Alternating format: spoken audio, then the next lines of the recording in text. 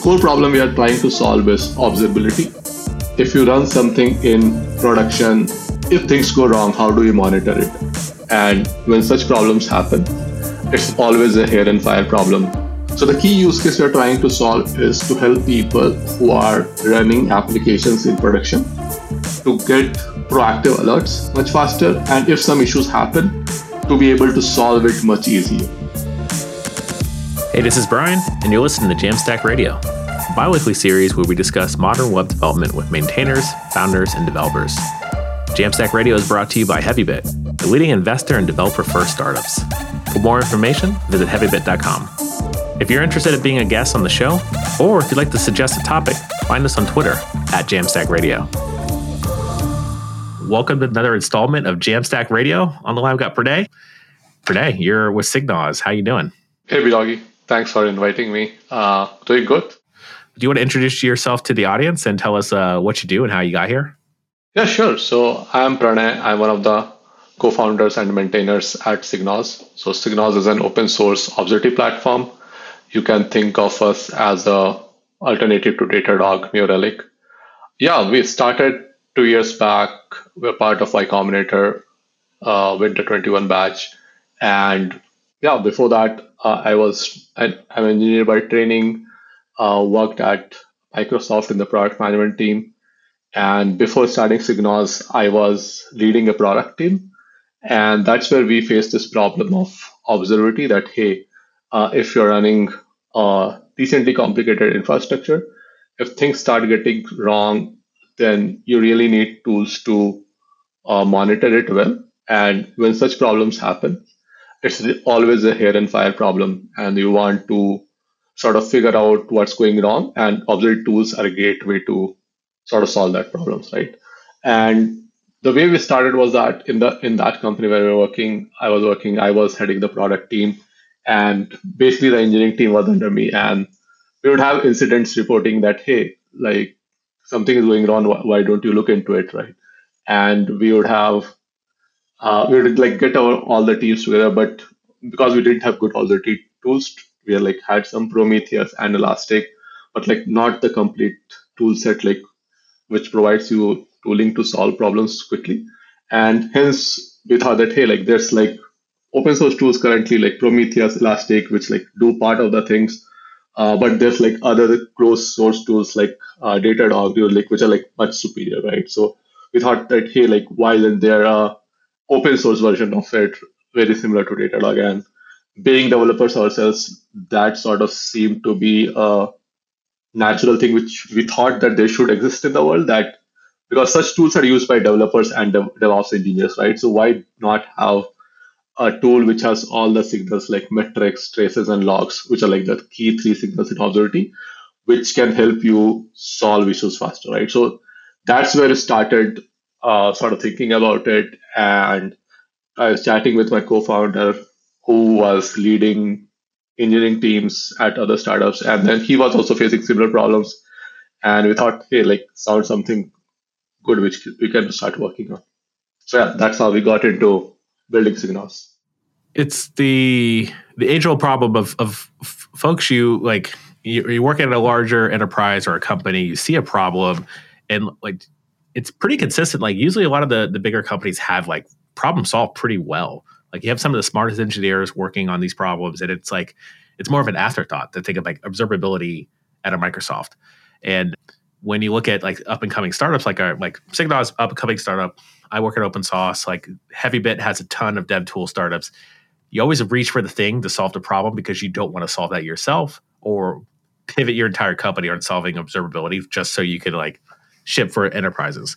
Honestly, it's like when I take a step back and like after talking to so many folks and founders and maintainers and dev tools, it's like a common occurrence. And I think this world needs SigNoz to be able to reach for this, but also have the community and open source angle as well. So I'm curious, like with SigNoz today, like what is the focus or what's the ideal use case for folks to reach for it? Yeah, so the key value prop of SigNoz is that we have, so stepping back, so the core problem we are trying to solve is observability, right? Which is if you run something in production, you have applications running in AWS, if things go wrong, how do you monitor it? Or how do you get alerts proactively if you think something is going to go wrong, right? For example, you have APIs which your applications expose. What if these APIs are suddenly becoming slow? How do you monitor that, right? How do you monitor that, hey, my infrastructure is getting, like my CPU levels in my EC2 instance is getting, say, more than 80%, and how can you get alerts of that, right? So the key use case we're trying to solve is to help people who are running applications in production to get proactive alerts much faster, and if some issues happen, to be able to solve it much easier. And generally, this problem is called observability, and it has generally three signals, which is one is metrics, traces, and logs. Metrics are just like time series, which tells you that okay, this is a state of my CPU at this point, this is memory at this point, etc. Right? Logs are logs, like you send events and that gets captured. And traces is it captures a request across the stack and then tells you like, hey, this request is taking this much time in this service, and hence you should look into this service. Or this is taking this much time in this database, and hence you should look into this database. So the key use case which you are focusing on now is really tying these three signals together. There are open source tools currently which has, like, for example, there is Prometheus which solves metrics. There is Elasticsearch which solves for logs. But I think we are on the first one which is trying to solve all these things together in an open source way, right? Like we have all the metrics, traces, and logs, and tie these things together much closely and do it in open source way. So that's the core focus. And the second key thing which we are doing is so there's a project called OpenTelemetry, which is a CNCF project, and it basically makes the instrumentation layer, which is how you send data to applications. Like they provide SDKs for that, right? And we are based on OpenTelemetry natively, so we are sort of working on top of this open source community and SDKs and building the backend and visualization layer for that. Cool.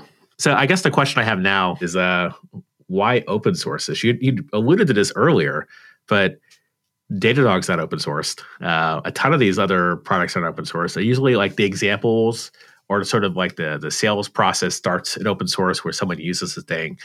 But SigNoz is open source. So like, have you seen any benefit on that? And what was the sort of purpose of starting that way first? Yeah, so like as I said earlier, right, like why we started with open source was that because we believe that these tools are used by developers, and being open source is just like, as developer ourselves, we always start with an open source tool because one, you can just get it started much quickly, right? You can just start running in your laptop or running in your machine and then get set up with us. And then you also have a huge community generally around open source projects where you can like go ask questions. It's much easier to get help, right? And when we are starting and like when we're evaluating projects, that's where we're sort of getting frustrated with Datadog and like other closed source vendor that, hey, like you can start with the free trial, but there's no community around it which can tell you like how you can start using it, right? Or like if you have specific questions, how does that work? So that we find pretty empowering, that you can see a community around it and like start learning that tool much faster. You can ask questions that gets answered pretty quickly. And what you've seen is that being open source just helps you get feedback from the community much faster. So that's more from what has helped us in our product development, is that even if people are not contributing code, many people are just kicking the tires, using the products and sharing feedback, which I think is very valuable, especially for early products, right? Because we want to get feedback from them. So that has been pretty helpful for us. Open source also helps a lot, especially for our case. Open source is very important because we are based on like we use open telemetry for our SDKs. So being an open source backend tool which consumes and visualizes that data sort of makes this the default sort of tool which goes with it, right? So you have an open source SDK, and then generally being an open source tool helps you get embedded in docs pretty easily. Like the community adopts it much faster, right? So the whole piece around getting feedback from people and then getting adopted by the community has been very helpful for us. Yeah, that makes a ton of sense too as well. Because like if someone can test drive this as fast as possible, that's the best way to sort of discover your customers through word of mouth and by having them be able to try it. So like my question to you is like how does this embed into their ecosystem and their deployment platforms? You mentioned SDKs. Like, are we installing some sort of middleware to our servers, or what's the approach? Okay, so the way people use SigNoz is that so you need to send data. So SigNoz is the backend data store and the visualization platform, right? Your applications and your infrastructure generate data. For example, like if an API call comes, how much time it took to respond to it, right? So suppose you are tracking API latency. So the SDKs in your application code, like for example, your Python code, will capture that data and it needs to send to a backend data store or backend platform. So that backend platform is SigNoz. Like it listens to that data, stores it, and also gives you a front end or like the visualization layer where you can play with it, create alerts, etc. Right? So the way you get embedded in the ecosystem is that, as I mentioned, OpenTelemetry, right? So they provide SDKs, which, for example, Python developers can embed in their Python code. And then you need a backend which understands that, right? And then sort of shows you graphs based on that data, etc. So that's where we get in. Like we give you default docs for OpenTelemetry SDKs and like how you can get like if you're using Prometheus exporters, how you can get your data into SigNoz and then store that and visualize that. This is fascinating because like I don't spend a lot of time in like the server side or the sort of cloud infrastructure of products, but I'm aware of the space, and like I think what we're actually kind of observing, because you mentioned OpenTelemetry and Prometheus a couple times, even and just recently, how do you install it? Like we have standards on how folks have been building software and building cloud and building infrastructure, and like correct me if I'm wrong, but it sounds like you're able to adhere to some standards that folks are already using and the infrastructures that are building some of the best cloud providers that we all love and use. But they all could use SigNoz because if you're using OpenTelemetry or familiar, or if you leverage Prometheus in your setup, I think we could actually thank the folks like Kubernetes, obviously giving us like a standard for orchestration. But I think the CNCF, like those are OpenTelemetry and Prometheus are both CNCF projects. So like now we have a standard that came through open source that now is building our cloud infrastructure, and now we have tools like SigNoz that could play very nicely to that. So like, have you? I assume you've been involved in this space and seeing all the sort of the come up of all these projects. Like, what's your take on foundations like the CNCF? Did they just set you up for success to knock your product out the park and have pretty much everyone adopt it? Yeah, so OpenTelemetry as a project is very interesting, right? So till now, till like before coming of OpenTelemetry, what has been happening is that each vendor like Datadog would have their own SDK and they would people will use their SDK and then use that SDK to send data to Datadog, right? New Relic will have their own SDK and then they will use that SDK to send data to New Relic, right? Few things are happening in this. One, everybody is creating their own SDK. So you are sort of investing that R&D multiple times, essentially doing the same thing. Second, once the company starts using one SDK, it's very difficult to move out, right? So if somebody gets locked into Datadog's SDK, it's very difficult for them to move out to sort of New Relic SDK. And that sort of acts as a moat. But from a customer perspective, it's become very sort of monopolistic environment, right? That essentially you're locked in there. You're locked into a particular vendor, right? What OpenTelemetry is doing, because it's standardizing the data format, saying that, hey, like this is the data format in which you export. And if any vendor or any open source project supports that data format, then that will work, right? And that has been very powerful. So as OpenTelemetry is getting more and mature, more and more mature, and sort of we took a bet on OpenTelemetry in like 2021 when it was still pretty early, and now it is seeing much more adoption, lots more bigger companies are using it. So if somebody today instruments with OpenTelemetry, they can choose SigNoz or any other vendor which supports OpenTelemetry format, right? And that sort of leads to much better innovation in like this layer, which is like backend data store and the visualization layer, rather than just being saying that, hey, like you need to have a SDK also to understand that data, and sort of that's like much bigger effort. So what essentially CNCF, especially around OpenTelemetry, has done is sort of commoditize the SDK layer, commoditize the instrumentation layer, and then sort of open the platform up for innovation by different players on the visualization and data storefront, right? And which I think is pretty interesting. And we are seeing like today, OpenTelemetry is the second most active project in the CNCF community after Kubernetes. Yeah. So it's really like lots of big companies are picking it up, and we are seeing lots of sort of tailwind from that. And we think that it has potential to unlock a lot more innovation going forward. So as this data stream becomes like the data format gets standardized, right? So more and more tools get built on it.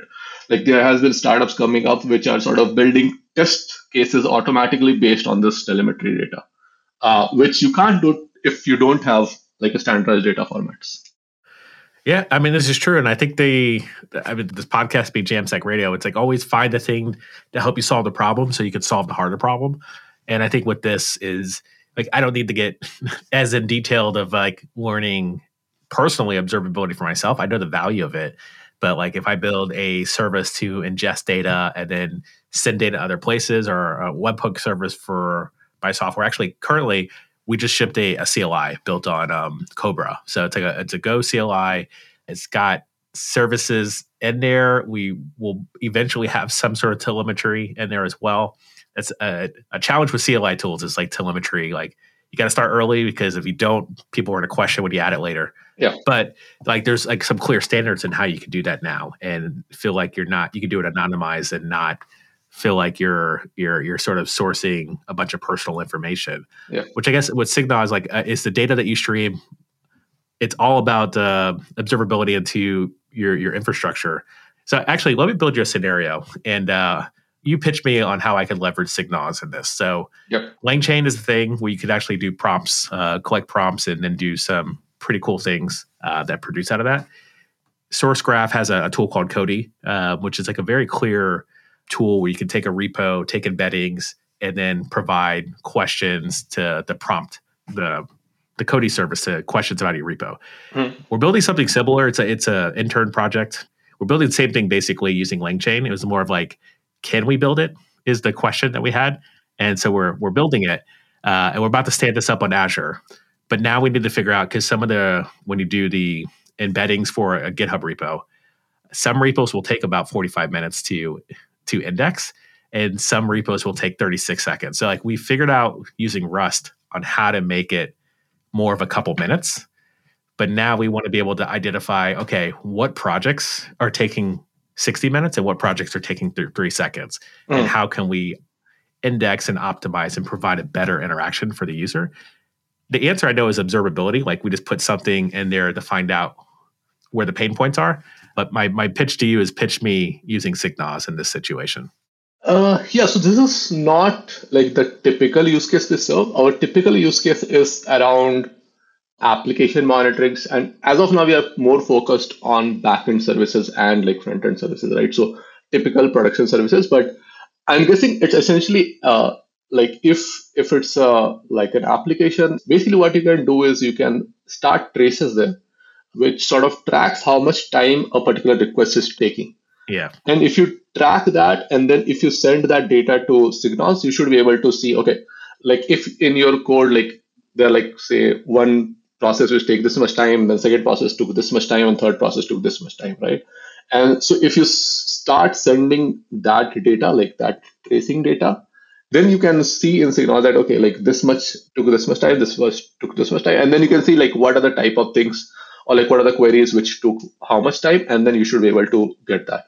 It's not a typical use case which we support, but I guess like if you use tracing in this way, we have seen users who like use tracing in a very interesting way.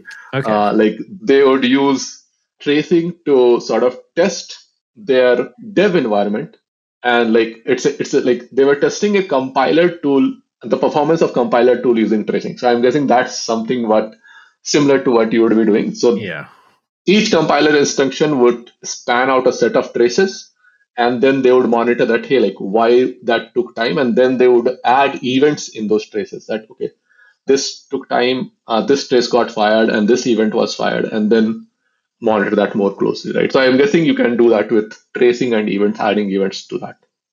Okay. Yeah, I think that sounds like a good enough approach because like we have a front end interaction where you submit the repo and then we send it to our server. The server does the work and then you could ask questions to it. And as you ask questions, we could trace that experience. But it's that initial go embed, go find the embeddings of that project, hit the server.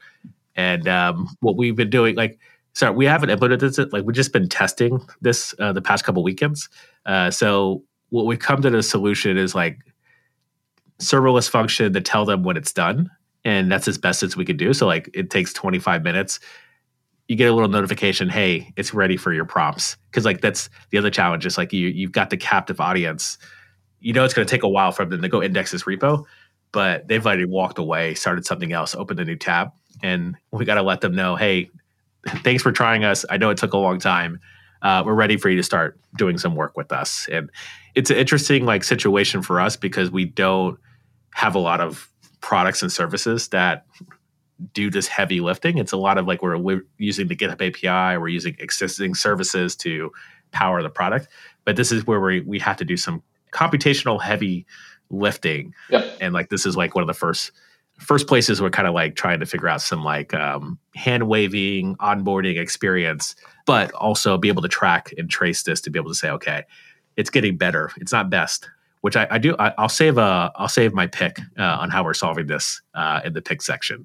But I do want to say, Pranay, enjoyed the conversation. If folks want to get started, I think you had alluded to this again, but for just reiterating, you've listened to this whole conversation. I want to try out SigNoz. I want to maybe read some documentation. Like where did they go? Yeah, sure. I think the first place would be just visit our GitHub repo. We have a very well-made README. So just go to github.com/SigNoz/SigNoz, SIGNOZ. We have a pretty active Slack community. So just go to signoz.io/Slack. If you have any questions on like, does this use case make sense for SigNoz, or like you're trying to do this and facing some issues, just drop a comment there. And like we have today like around 2,600 members in a Slack community. So somebody should be able to help you out. And yeah, like go to signoz.io/docs if you just want to see how to get started. Sounds good. Well, thanks for that conversation. I want to transition us to picks. So these things that we're jamming on, things that keeping us going throughout the day. Could be music, food, could be whatever your tips for working remotely. Yeah, all of it's valid. And if you don't mind, I'll go first.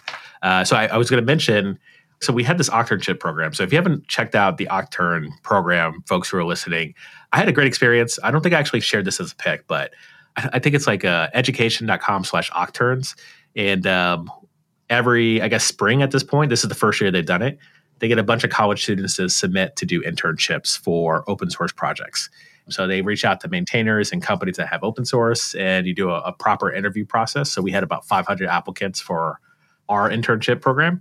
And the way I approached this is I had every single intern build the same project.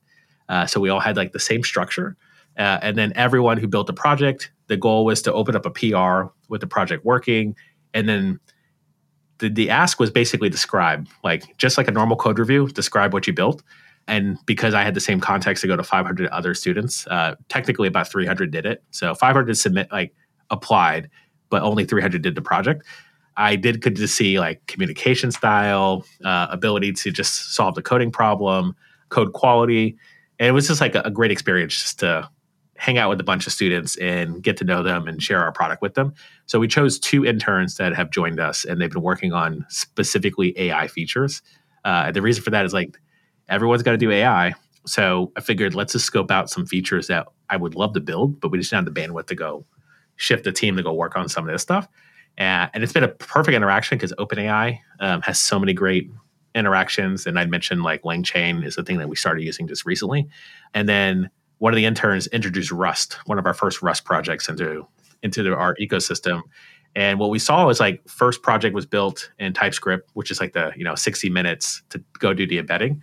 And then they introduced Rust, and now it's down to like 45 seconds to index the same repos. Oh, interesting. Yeah. Do you use the WASM thing? WASM Like, or do you like just convert? No, it's just straight Rust. We haven't done any WASM stuff or anything like that, or WebAssembly and converting. But no, it's everything's on. It's a server application. Like we're still testing it. We don't have a front end for it yet. But what's been pretty amazing is just like seeing the benefit of Rust and like doing system design and system development. I just haven't been as close and personal with Rust until very recently. So the Octane program, the Rust language, definitely it's worth a try if you're going to solve some of these computational heavy situations. Highly recommend it. We did try Python. Like Python probably would have been pretty approachable as well, but yeah, they went straight to Rust and it's been interesting. I think Rust is generally much more like performance oriented. Yeah. People have been reporting it to have much better performance. Yep. I think my pick would be like I recently saw Figma recently introduced this developer mode, and I spend a lot of time like designing products, etc. So that was pretty amazing. So if you go to that developer mode in Figma, you can see like the CSS, etc. made from the designs directly, and we could just start coding. Yes, I did see an email come through about this. Yeah, and like that was pretty cool. Like they will give you the CSS files, etc. directly, so no need of like changing things and like figuring out your own CSS. And I think this would be loved by like front end developers that after going from design to sort of CSS, you don't need to do much work. You can just go to copy it, right? I'm just wondering, like with AI, can it like does the role from going from design to the website directly becomes much easier? Because now if you can do this from design, you can go to CSS in Figma. Can you just also create React code from like those inputs as prompts? Yeah. I think it's really cool that what Figma has been doing with developers, like we've had all these like interactions and plugins to, convert code into from Figma. And now they're like, they've just embraced the experience where for the longest time, it was like, I worked at GitHub. So we always try to get Figma integrations working on GitHub. And it does work today.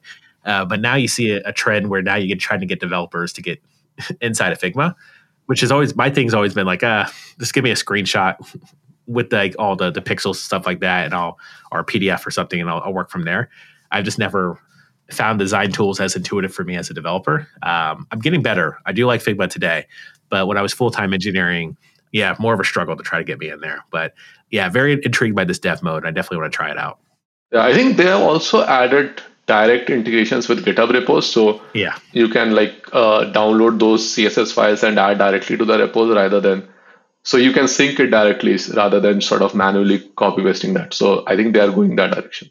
Cool. Well, Pranay, thanks so much for the conversation. I'm definitely going to check out SigNoz. Like I don't know if I have the quite use case for it, but I'm also not building our systems and our servers. You should try the tracing use case. I think the use case you mentioned should be able to be solved through tracing. So if you point one of your smart interns to this, I think they should be able to figure this out. Because we have seen some companies try SigNoz for like performance optimization, which is what problem we are trying to solve through that. Yeah. Cool. Well, I'm looking forward to diving in. And listeners, keep spreading the jam. That's all we have time for today. If you're interested in being a guest on the show, or if you'd like to suggest a topic, find us on Twitter at Jamstack Radio. This show is brought to you by Heavybit, the leading investor in developer-first startups. To learn more about Heavybit, visit heavybit.com.